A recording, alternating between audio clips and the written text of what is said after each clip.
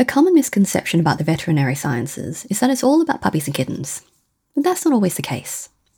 Like other care providers, vets can have it tough in the service of the community, and it takes a lot of active work to ensure that the vet industry, its people, the community, and not just the animals, can thrive. Join us as we speak with Lydia Pethick, veterinarian, motivational speaker, and TV presenter, about working in policy and biosecurity as a vet, the state of mental health and well-being in the vet industry, and the actionable things that we can do to positively impact our mindset and prevent burnout. I'm Michelle Ong, and this is Steam Powered.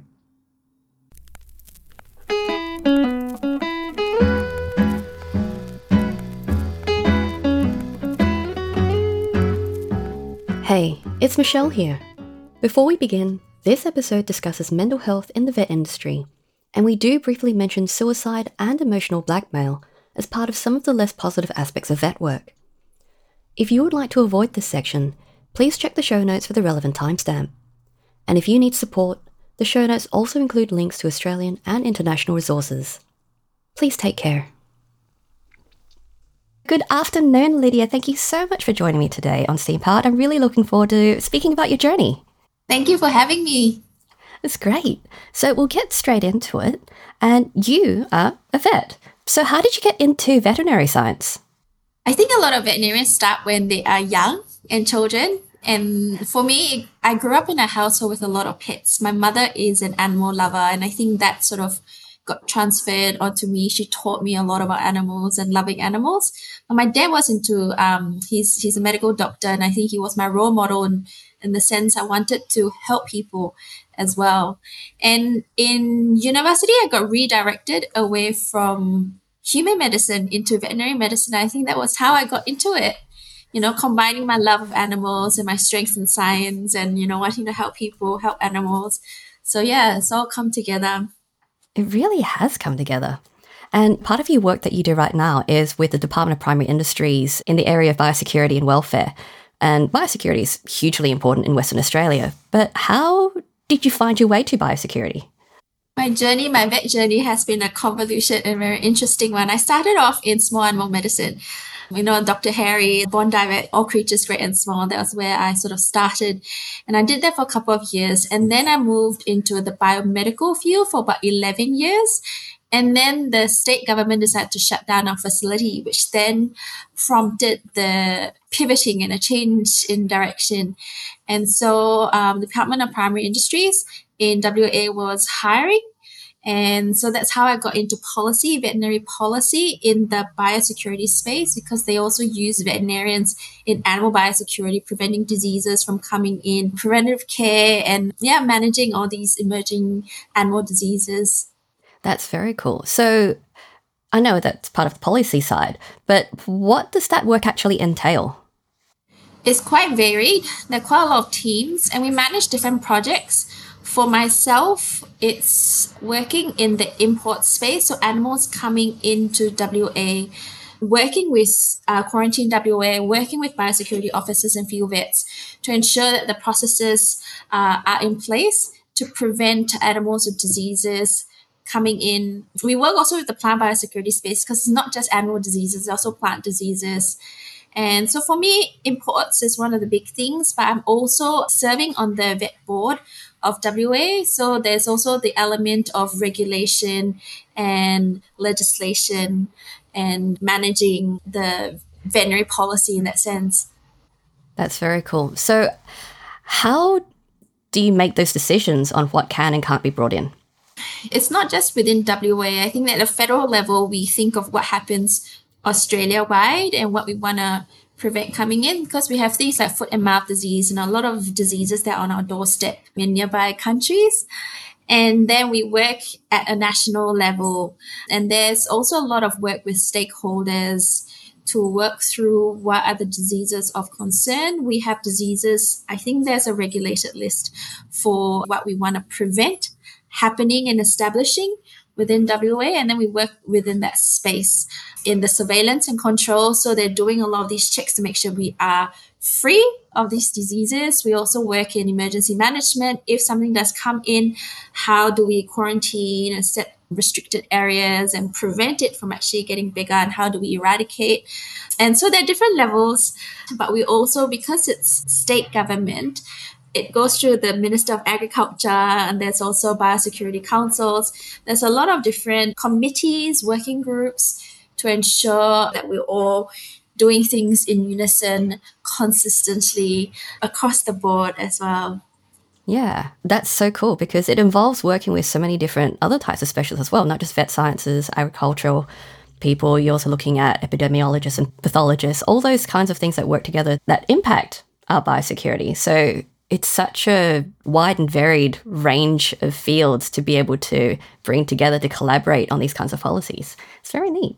Absolutely. And really, we draw upon the strengths, like you said, epidemiologists and pathologists. And we work very closely with the laboratory where they do all the testing and verifications. Such an interesting space. So you're also not just passionate about the animal and the agricultural and all the, the non-human side, but you're also very passionate about the human side and often talk about mental health and well-being in your profession. And I'm always fascinated to hear you talk about this because it's so many aspects of veterinary science and the industry that we don't think about. But for our audience, what are some of the issues that are faced by vets in this space? So the areas in the mental health and well-being space faced by vets, I think within Australia particularly, the data shows that vets are 4 times more likely than the general public to take their lives. One every 12 weeks takes their lives. So the losses are great, and there's a lot of burnout in the industry. And I think it comes from different factors. It's a multifactorial thing. I mean, individually, vets, high achievers, also people pleasers, always wanting to do the right thing. And you have an industry which is not just puppies and kittens. You have industry that has a lot of sick animals. There's euthanasia. So they're really emotionally charged areas. And also, unlike a human medicine, there isn't the subsidies. We don't have Medicare. And so when people realize the real costs of medicine, it can actually put a lot of strain and a lot of tension in there. Yeah, so there are a lot of different factors. And also, like when COVID hit, the number of pets and the number of pet ownership actually just skyrocketed. But because of the restrictions of people coming in, the workforce was smaller. And so it actually put a lot of strain on the existing workforce. So yeah, you have a lot of emotional blackmail that happens, and people who are not really aware, and when they get faced with the high costs or the actual costs of medical care, and then you have things said like, you don't really care about animals, why will you be charging us this much? And also with the advent of social media and how people can get really harsh and cruel to each other, and then putting out stuff out there that may or may not be true, can be really hard on vets who are trying their best to do the very best job that they can. So it's a combination of different things, unfortunately. But I think the great thing is that there are many people who recognize this and want to be part of the solution and want to work together to help at different levels, at a federal, state, individual, teams wise, as well as an individual level, to try to improve things culturally and try to prevent the ill health that we face. Yeah, absolutely. And because it comes from so many factors, there are solutions that need to come from all parts of our community, because it's not just within the industry, it's not just the individual practitioners, but it's also raising awareness and an understanding within the community of what vets actually do and what their responsibilities are and what their responsibilities are as a pet owner. And yeah, as you said, people can be extremely cruel because they're not thinking about the perspectives beyond their own current needs.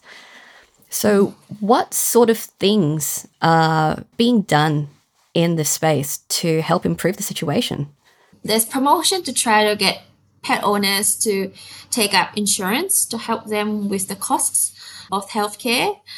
The other things that can help at a federal level or the state level, they're trying to see if they can also raise funding for subsidies or a Medicare kind of policy for pet owners. Also recognizing and also promoting the fact that pet ownership, there's a responsibility, there's that monetary aspect to it. And I think there are different types of payment plans available now that help people pay back in installments, or there's afterpay and all the other different things that are happening at the clinic level to help reduce the financial strain. And then at different levels, there are different groups. So the Australian Vet Association, they've come up with a Thrive initiative, which they're rolling out in some pilot studies in clinics to see if that can improve things at a business level. And there are other initiatives that are happening globally in the UK and the US where people are joining, and as part of their membership, they can indicate that they're very serious about these issues and about how to reduce their impact and share resources, so they're not reinventing the wheel, but globally sharing resources so that we can together help reduce the struggles that we're facing and improve the strengths. So there are also other initiatives that have been birthed from trauma and tragedy, things like Sophie's Legacy, things like Flint's Walk, where they're raising awareness and also fundraising, and also doing campaigns within clinics with posters to actually remind clients to be kind, and to also just to share awareness of what vets go through and build community so that we can support each other a bit better.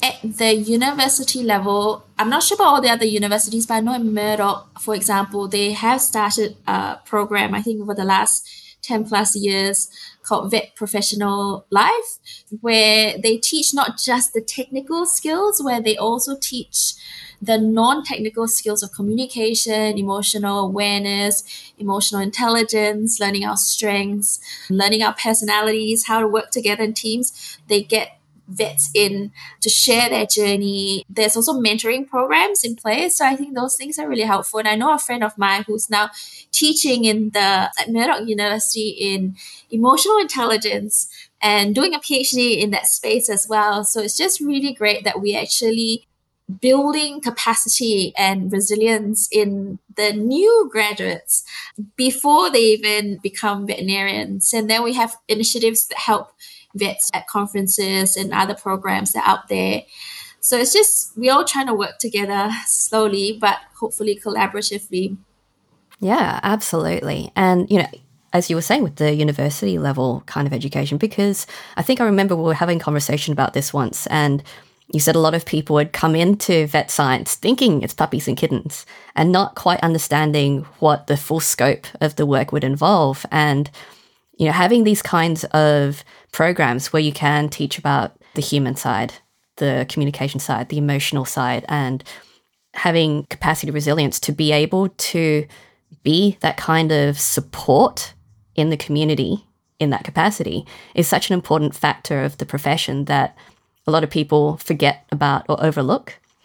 So, it's great that it's coming in through from, when you're first getting trained in the technical skills as well. It's very awesome. The other thing I would like to mention as well, I think the veterinary boards, the ones that regulate, it's a bit like APRA for medical, but the vet boards in different states and territories are learning how to improve the communication, because it's a very stressful process whenever there's complaints. So the vet boards are also trying to they recognize, how they can reduce their impact during the process to support vets better. So they're doing a lot of training in that space, but also trying to collaborate with global and national initiatives to try to be better, to reduce ill health, definitely. Yeah, definitely. And even the medical sector is already doing all these sorts of programs in terms of operating with respect, and how the surgical boards are talking about how to improve communication and relationships between practitioners and patients. And you have seen that happening in different kind of specialist organizations around the world. And it only makes sense that the vet industry has similar things, because you're servicing the community in the same way. You're having the similar sorts of interactions with hostilities and stressful situations, because people are under health pressures and financial pressures that comes with having to be a service provider in that capacity. So, being able to see that the boards are also incorporating these sorts of practices and strategies to improve the relationships between patient and practitioner is great to see.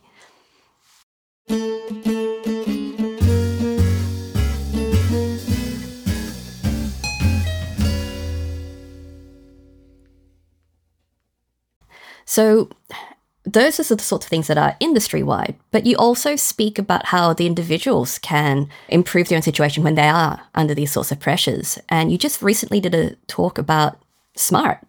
So can you tell us a bit about that? So recently spoke at the Vet Expo in Melbourne, and the title of the presentation was Living Our Best Lives, Strategies for Daily Wellbeing.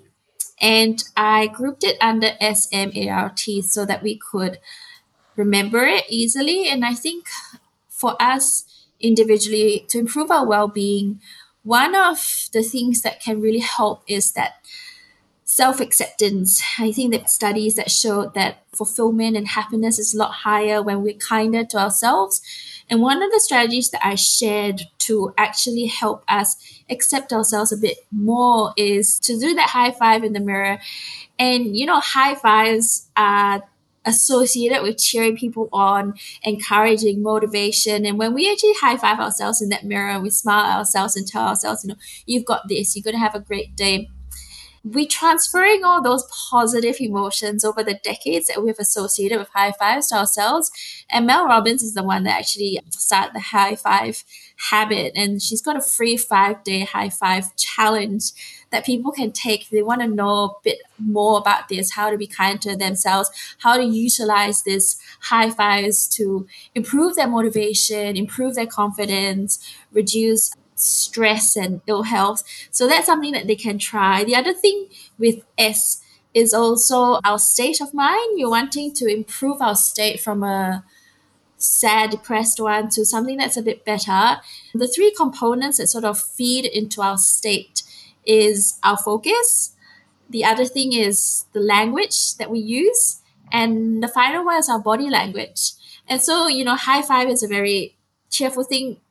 Posture, like Amy Cuddy's got their whole TED talk on a strong power pose, can also help shift our body out of that fight, flight, or that curled up feeling depressed to something a bit more expansive. And the self-care that comes with learning to accept ourselves is also very important because our best deserves rest. And a lot of us, I think, growing up, particularly myself in Asian culture, it was productivity. You are affirmed when you achieve, and then when you're not, it's tough. But learning to rest is so important. Like, our iPhones or our smart devices all need to be recharged. And likewise, if we don't, our body breaks down in some way. And so learning to engage daily in activities that refill us, and that's going to be different for different people, and finding out what it is that energizes us and doing and engaging in those things to really help us then manage the stresses that then draw down on us. And so the M that I talked about in SMART was mood boosters that we could utilize. So one of the biggest things is morning sun, and it's free, and a lot of us don't use it enough.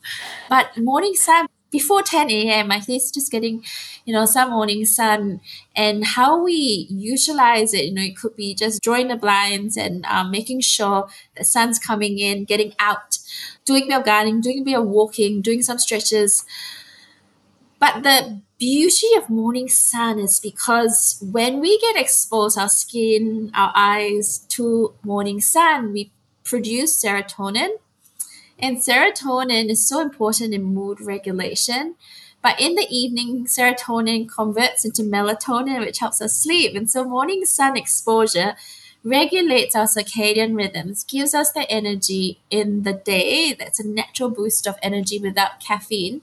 And at night helps us to go to bed. So the Huberman Lab, they have a lot of work done in terms of sunlight exposure and how much dark and light we require. And I think that's one of the areas that people can actually utilize to improve their mood if they're feeling a bit low. And that's why you have the seasonal affective disorder, the SAD, when it goes into winter time. And even when it's cloudy, possibly getting a little bit more exposure through the clouds still is really good. But they also mentioned the research not doing it through a window screen or through sunglasses, actually letting your body get that morning sun, and not doing it in the afternoon, because that's where the UV rays get a lot higher, and that's where your risk of skin cancer goes up. So yeah, morning sun between about 7 and before 10 a.m. depending on where you are, depending on cloud cover, depending on exposure and sensitivity. Yeah, that's where they sort of recommend 5-10 minutes or more depending on the research. The second M that I was sharing was movement, and how it produces endorphins, how it's stress relieving. About 7 weeks ago, I signed up to a gym. I don't normally go to gyms, but this was really good because it was 30 minutes and it was like full body kickboxing with trainers. And what I shared was, do movement that you find fun, and do movement where you actually get accountability to do it. Like if you don't show up, they will ring, they might, text, or like go for walks with friends. So it sort of really gets you, you're like, they know because you swipe in, and that sort of gets you up and going. And then the more you do it, the stronger we get, and the more resilient we are to the different things that are happening as well. And that's why today I was looking forward to actually going to gym, and you really get a full body workout because you're just sweating at the end of it, and they really push you. And it's like 3-minute rounds for 9 rounds, and it's a great workout for busy people because you go in, you get out, you get a really good workout, you actually feel good because you got those feel good post-workout high. And so I really, really recommend people moving their bodies. It doesn't have to be such an intensive workout. For me, I also love doing nature walks, and that helps. Very calming, very grounding. Walking is also another one that's really good for creativity and de-stressing. But yeah, finding movement that people enjoy, that they will stick with and have friends or accountability, will really keep them going. Yeah, I forgot to mention the fact that music can really change our state of mind. We can have playlists for different things, morning energizing playlists, nighttime wind down, but it really can help with mood as well. So definitely using it as one of the tools can be very helpful for people. When I talked about A, was awareness, self-awareness. And awareness precedes change. And if we want to live our best lives, we want to keep growing, we need to know where we're at and what might be in our way, what are the things that we're doing well. And so what I shared was this table, which was a circle with 12 different segments. And people can put in different things in those 12 segments. It could be like finances, their attitude, their relationships, their careers. And then they can put a dot on the outside of the circle if they're doing really well, or somewhere near the middle if they're not. And then just getting really curious about why is that they're feeling this way. And this self-awareness, self-assessment tool was one that my friend Amelia, she's a veterinarian and she does Life Boost with Amelia, that she shared in one of the emails. And I found it really helpful. And she's got a free resource again if people are interested to go through this self-awareness tool to work out where we are at, which are the areas that are really life-giving, energizing, which are the areas that we're struggling with, and then why. When I talked about R, and that's our relationships, we are all built for community, for belonging.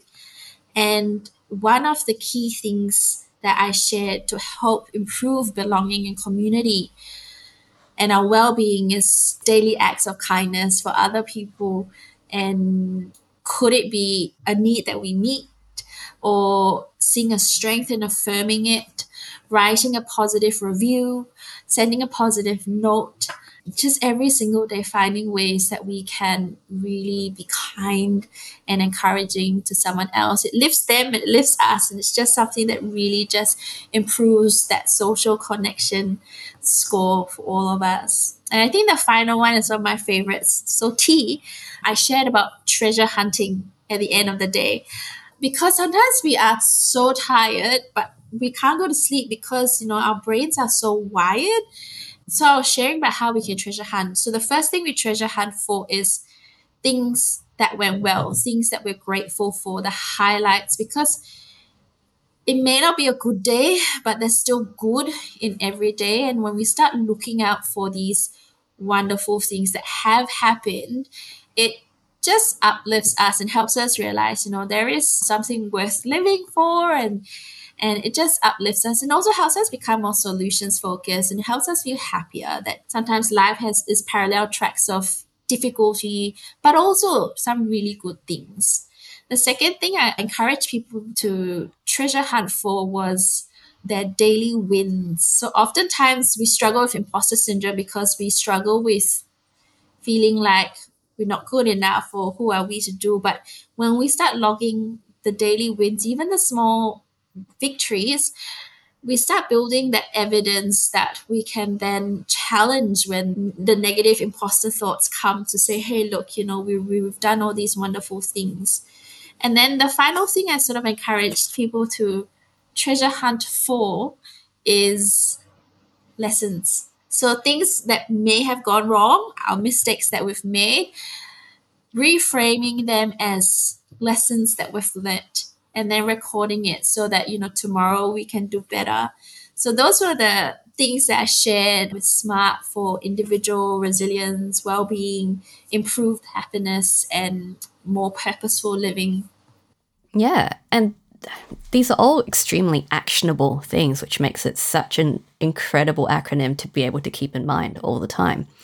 Because when a lot of people talk about spoons or capacity and how much executive function is needed for a lot of these things, many of these things can count as little things. Trying to get out of bed can be hard, but just see if you can get some sun. You don't have to do anything, just lie there for a bit. It's all the stuff that you can practice in small amounts in whatever capacity that you can do. And if you keep practicing, it becomes habit. And even, small things like you're talking about kindnesses and frame of mind, those all require practice. It's not always easy to be kind. It's not always easy to think positively about yourself and of other people.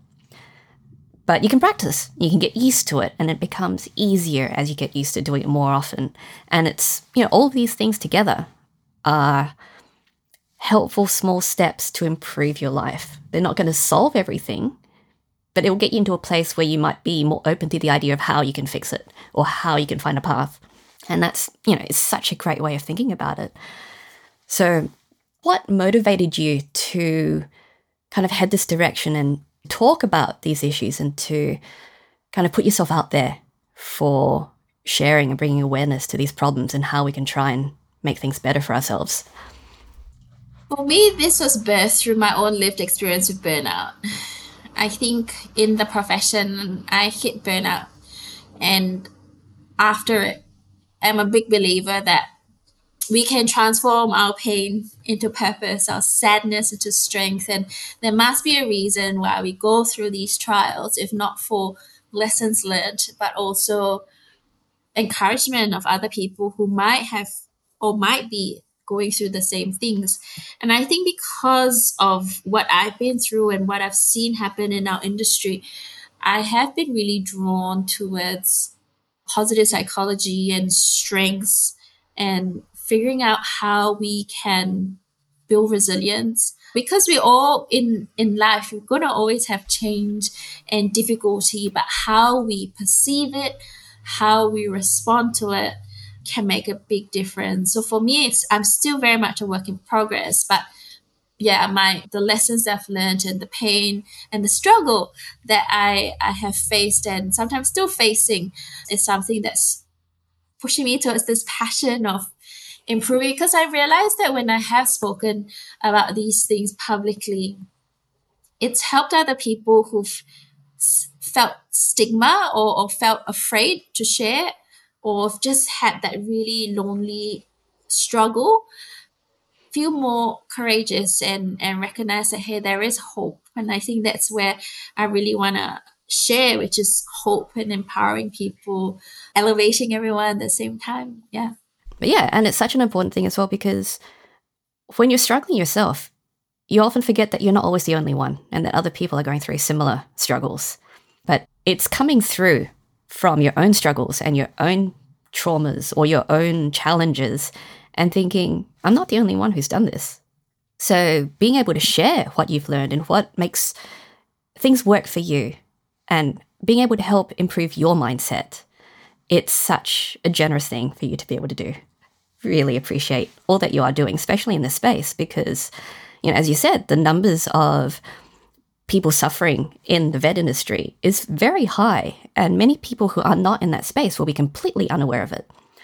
So, any small amount of impact that you can make in that area is such an important thing to be able to do.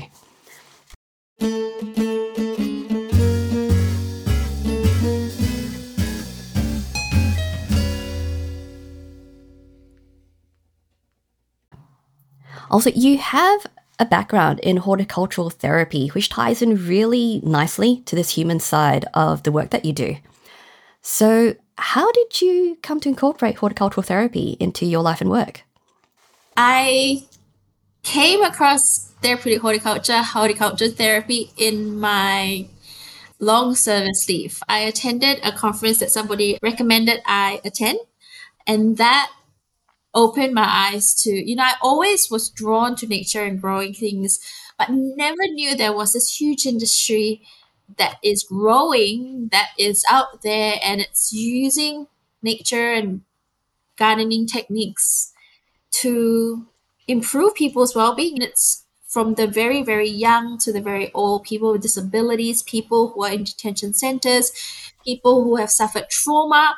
And a lot of people find nature really grounding and very calming, and it's tapping into that. And then all the studies and research that's happening, when they're showing people images of concrete jungles and urban settings versus they show them ones of parks and greenery, and then the heart rate and the breathing rate and the cortisol levels, they're showing that so much in there. For me, I was drawn to it because that wanting to help people but also loving nature, and that seemed like the perfect opportunity to also help other people tap into something that was just around them, or they could bring it to the house through the indoor plants or through herbs. So it was just something that I came across, and I was like, I'm fascinated by this. And then during COVID, there was a distance learning course that I took. So the whole year I actually spent doing different modules in this, which they taught me aquaponics and all the different types of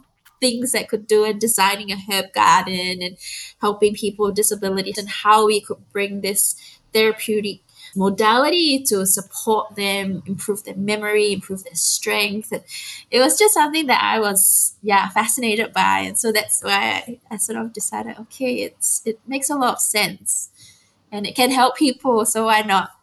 That's amazing. And it's such being able to think about the way that we can incorporate nature into our lives in whatever capacity is also a great way of being able to help with our mindset and everything as well. It's very cool. So where to from here? Well, how are you going to put all these incredible skills and learnings together going forward for the kind of work that you want to do? It's still a work in progress, and I thankfully have good coaches that I can work with to map out and work out how I do this so that it's done strategically, but giving me enough rest as well, because I definitely want to learn a little bit more in the positive psychology space to equip myself, but able to also then empower others. Yeah, so it's, for me, this has been a question that I have been mulling over and trying to work through as I think about what my focus is for 2024 and beyond, because there's also areas of my work career where I know I need to focus on, and possibly in areas of veterinary public health or One Health, where it integrates human, environment, and animals.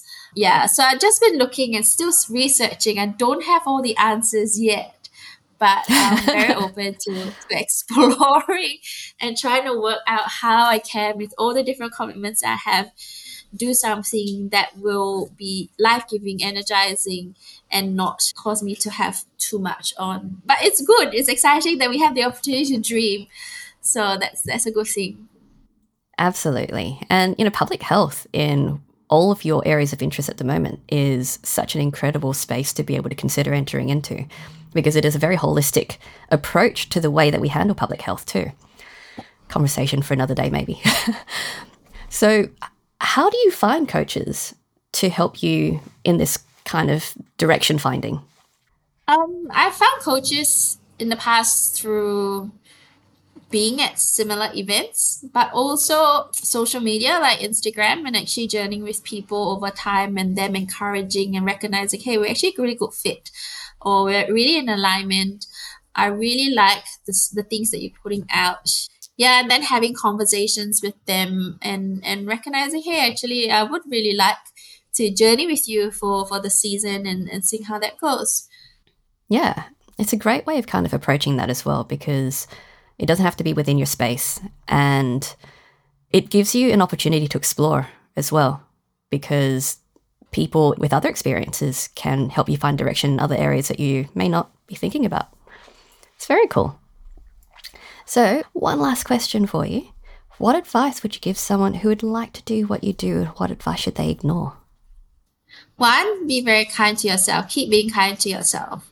Recognizing sometimes we have a very strong inner critic, and switching that to being our inner cheerleader where we can. I find journaling quite helpful because recently I've had to unpack a lot of things. So journal all these things down because it helps you get a bit more awareness and distance as well. And find out what your passions are and keep pursuing them, having people who also increase that energy. And with passions, I think sometimes innately we know when we're doing something and just time just goes by, we're in that state of flow. That's an area that we're passionate about. And you know how with the whole ikigai, what you're passionate about, what the world needs, and what you can be paid for. Yeah, I'm still trying to get there, but knowing what you're really good at. The Holy Trinity. Yeah. And knowing our strengths. But for me, it's also just having really good people around me, because I can have blind spots. Having good people that I've given permission to speak into my life, they help support, they help elevate, especially during the difficult times. So to have community. And then one last tip that I wanted to share, which helps with that motivation. Like if you're in the morning, you try to struggle, try to get out of bed. Mel Robbins has this 5-second rule where you count backwards, 5, 4, 3, 2, 1, you get out of bed. If you've got this great thought, again, 5, 4, 3, 2, 1, act on it, write it down, do something about it. That can be a really helpful technique, because the minute we go from inertia to counting, we're really starting to take action, and the way we count backwards activates the brain. So yeah, for anyone wanting to do all these different things, this can be a really handy hack to help fight inertia, to help us get going in the morning, or when you want to do that kind deed and you're struggling, just 5, 4, 3, 2, 1, do it. Yeah, definitely. Like, it's one of those things where, like, for the last few years I've been thinking about that, where I will procrastinate things a lot. I will think about and overanalyze and overthink until it never gets done or never gets started. And then I started trying to go, well, think a thing, do a thing, right? Okay, super hard. But, when you think of it, put it down somewhere, commit it somewhere on paper, or commit it by telling someone about it. And the counting is also you're committing to an action. So it's just, finding a way that you can hack yourself to convince yourself to take action when it's really hard. Yeah, so thank you so much for this. This has been absolutely wonderful. If people want to know more about what you do, where can they go? They can connect with me on LinkedIn and on Instagram. So I've got 2 Instagram accounts. One's a gardening one, which is Dr. Lydia Pethick, and then there's one which has all the well-being strategies, and that's choose joy over judgment. Absolutely. I'll include them in the show notes. Yeah, so thank you so much, Lydia, for speaking with me today. It has been absolutely wonderful hearing about your journey through veterinary science and the amazing work that you do both in vet science as well as in the community, and how We can improve our mindset and create a better way forward for our mental health and our well-being. So yeah, it's been absolutely wonderful speaking with you today, and I hope you have an amazing rest of your day. It's been such a pleasure. Thank you for having me. And you have a wonderful day too. Will do. If you enjoyed this conversation, please let me know. Subscribe to this show, leave us a rating, and share this with your geeky or geek curious friends. You can also support Steam Powered on Patreon under Steam Powered Show, the link for which will also be in the show notes. Thanks for tuning in, and we'll see you next time.